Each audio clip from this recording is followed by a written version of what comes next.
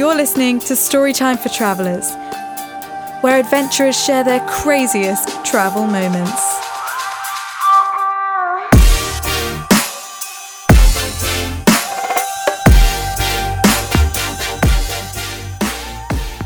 My guest on this episode is one of the most exceptional travellers that I've ever had the pleasure of chatting to. Erik Larsen is a polar explorer who's completed more North and South Pole expeditions than any American in history. With 20 years of experience navigating some of the most extreme, dangerous and isolated environments on our planet, his stories are truly astonishing. In 2006, he completed the first ever summer expedition to the North Pole, and in 2010, Erik earned a Guinness World Record for doing expeditions to the North Pole, South Pole, and summiting Mount Everest, all in only 1 year. In his book, On Thin Ice, an epic final quest into the melting Arctic, Erik documents his experience with fellow explorer Ryan Waters on a 2-month completely unsupported expedition in 2014 to the geographic North Pole. This trip is most likely the last ever expedition of its kind due to global warming. In our conversation, Erik seems like such a normal, down-to-earth guy. You can even hear his lovely daughter in the background of our Skype call. It's hard to even contemplate all of the crazy, amazing things that he's done in his life and the parts of our planet that he's explored and survived in. There are so few people on our Earth who can say that they've seen the things that this man has seen. It completely blows my mind. Another fun fact about Erik is that his no-shower record stands at 72 days. Pretty impressive. In our conversation, we chat global warming, dealing with intense cold, both physically and mentally, and coming face to face with polar bears. I hope you guys enjoy our chat as much as I did.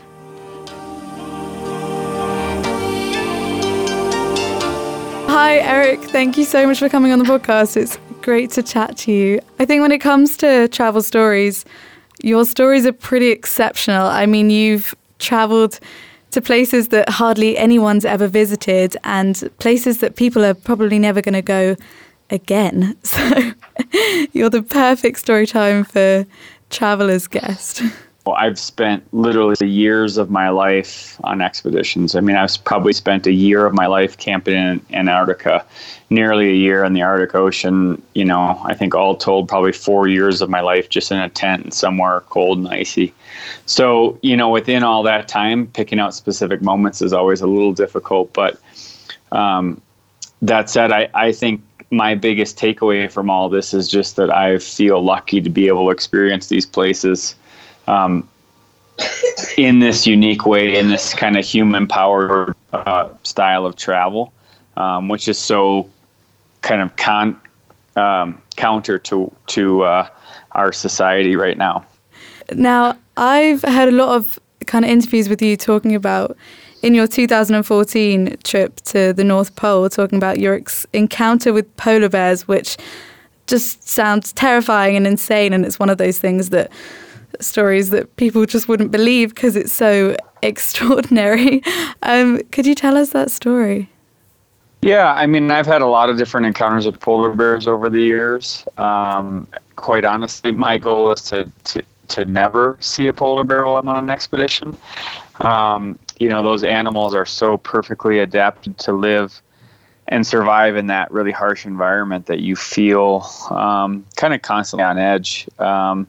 You know, oftentimes we forget that they're around, but they're there. And, you know, every once in a while we'll come across a footprint or, you know, something like that. And you'll kind of be just kind of shoved back into reality, like, you know, that you're not the top of the food chain. But in 2014, we had started on an expedition to the North Pole. And right within the first couple of days, ran across some polar bear tracks and didn't really think much about it as we were headed kind of out onto the Arctic Ocean proper. And a few days into the trip, we were pulling our sleds, and the sleds were so heavy that we couldn't really pull them individually.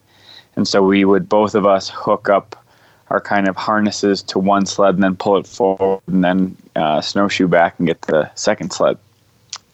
And so we were pulling, and it's very windy and loud, and the snow is very squeaky, and you don't really hear a lot of stuff. And I kind of leaned over my shoulder, just yelled out to my partner, "Let's stop right up here." And as I turned around, there were 2 polar bears that were just walking straight towards us that had been following in our tracks for the past couple hundred meters. And so it was definitely like surprising. I think that was my first reaction, is that I was very surprised because I wasn't expecting to see polar bears behind us.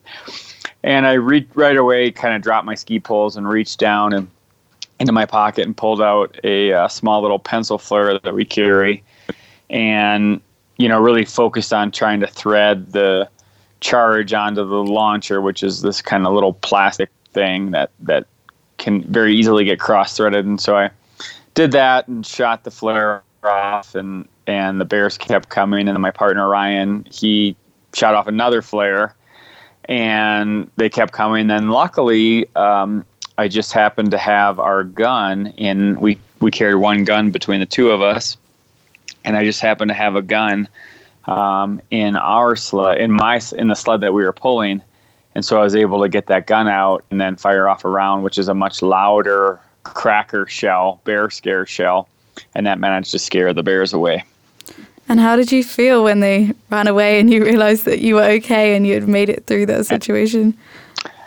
I mean, I got to be honest, like, you just don't really think about it too much. Like I said, I've had a lot of encounters with polar bears, so it's not like it was my first time of seeing one that close. And so I think you just kind of try to put it out of your mind as best as possible and keep moving forward, because if you start thinking about the what ifs or what might have happened, you kind of can become kind of paralyzed by fear. And so I think the big thing is just, okay, that happened, move on, don't think about it again. Yeah, and talking of scary moments in your trips, were there any other moments when you were like, we don't know if we're going to make it? Any really, really big challenges that you faced along the way? Oh, yeah. Yeah, I've had just like so many of those challenges and kind of fears and problems in my trips. And one of the things you have to put it in a little bit of context, in the sense that we're doing expeditions they're so far off the normal routes that most of the time rescue is not possible. So you have to understand that it's not like you can just call 911 and have someone pick you up. You can't call your mom and have her help you out. You're out there alone. And so much of the time we're heading into these areas that if something does go wrong, we're done.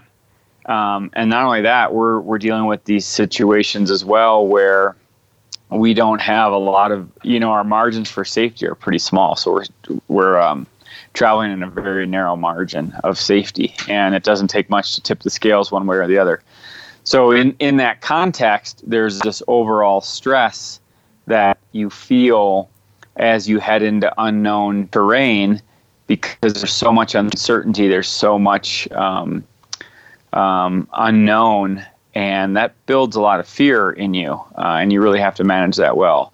And then you have these situations where you might fall through thin ice, or in the mountains where we might be in an avalanche, or just not be able to find a route, or be stuck in a whiteout where we can't see anything, or stuck in our tent where there's just a brutal storm, or having to dig out our tent, like in Greenland this past spring, where we were in such a brutal storm that every hour for 24 hours we'd have to get out of the tent and just dig it out so we didn't get buried alive.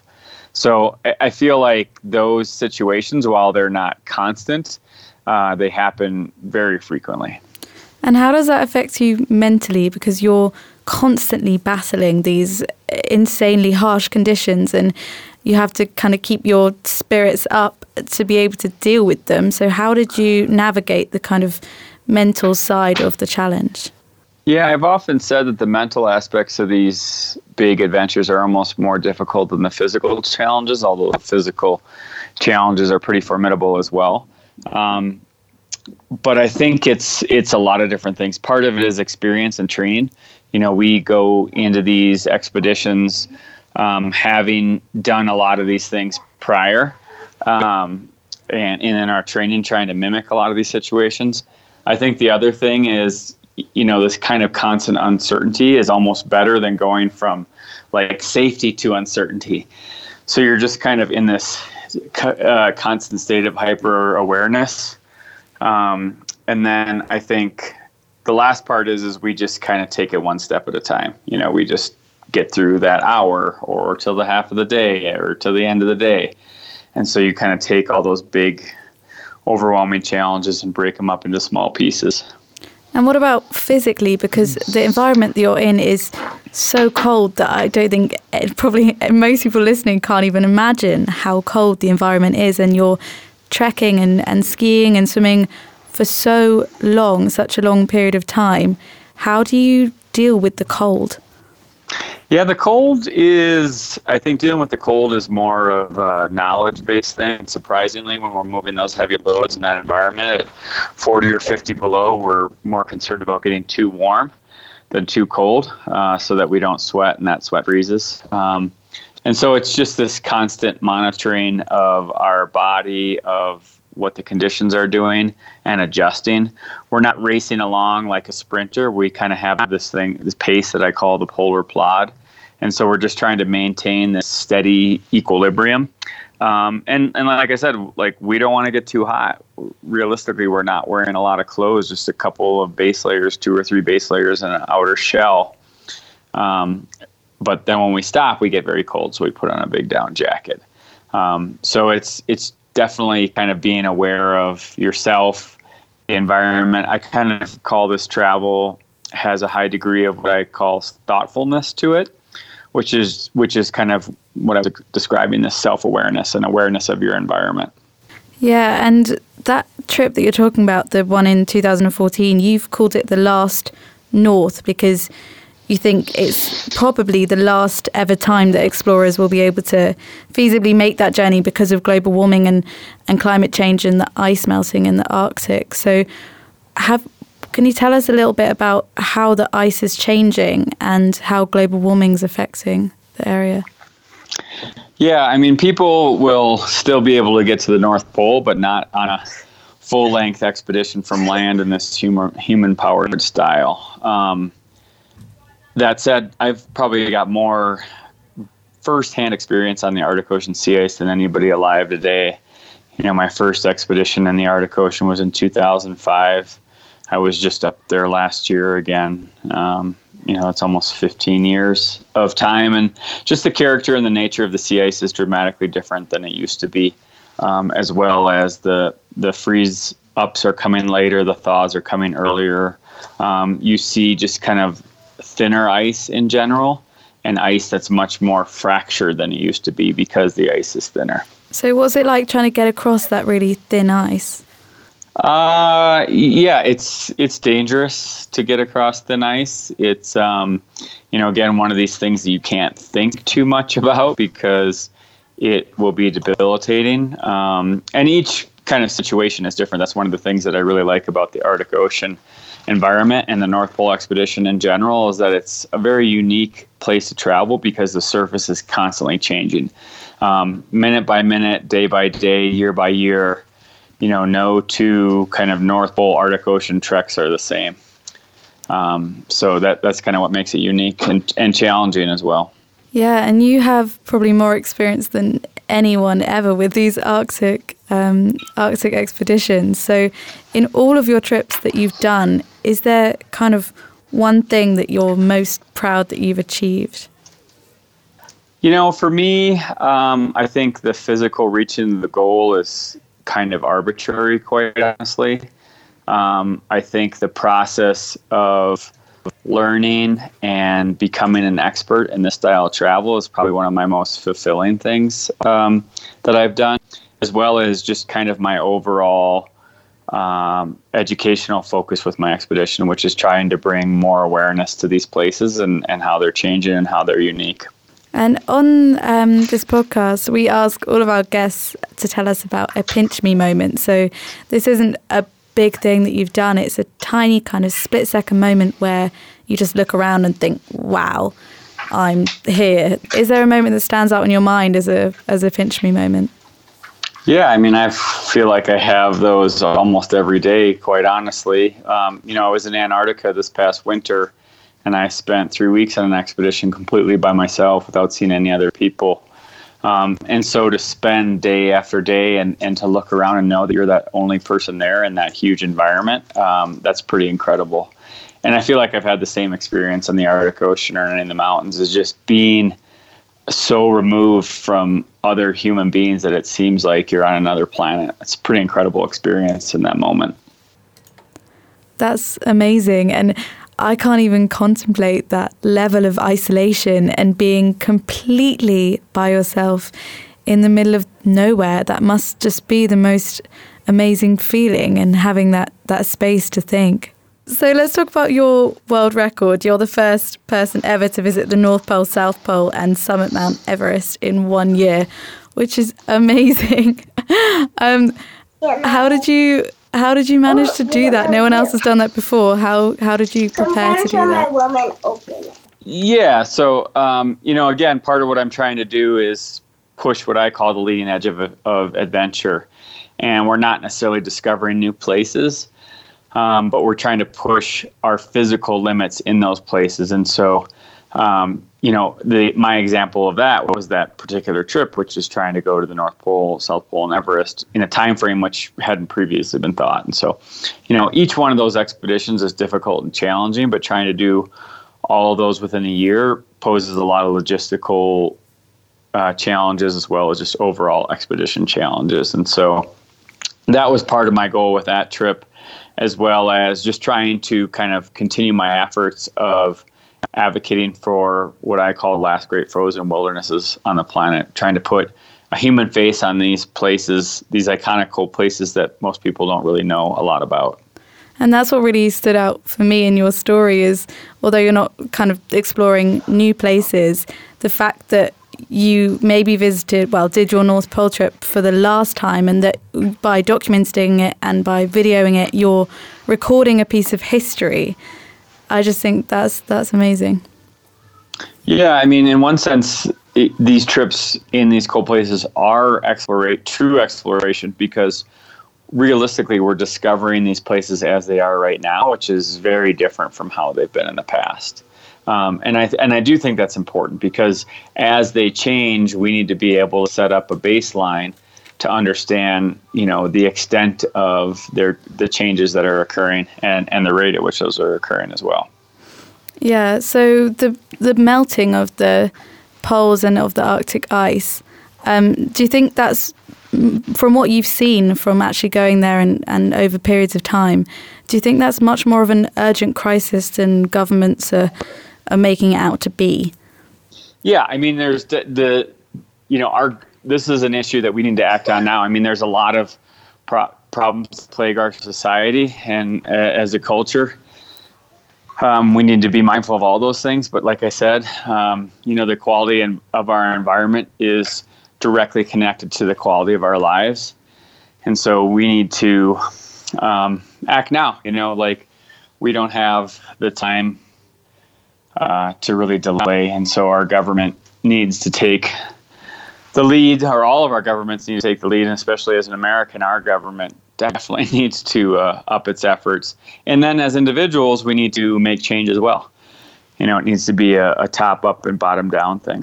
Yeah, and did it shock you seeing this change for yourself, like the first time you visited the North Pole, say, to the last time you visited? Did it shock you seeing the difference?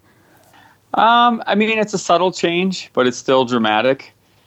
And so for me, kind of being in these discussions all the time, I'm aware of what's happening. But each year it is surprising to see the extent of what's happening and the rate of the change. So yes, definitely.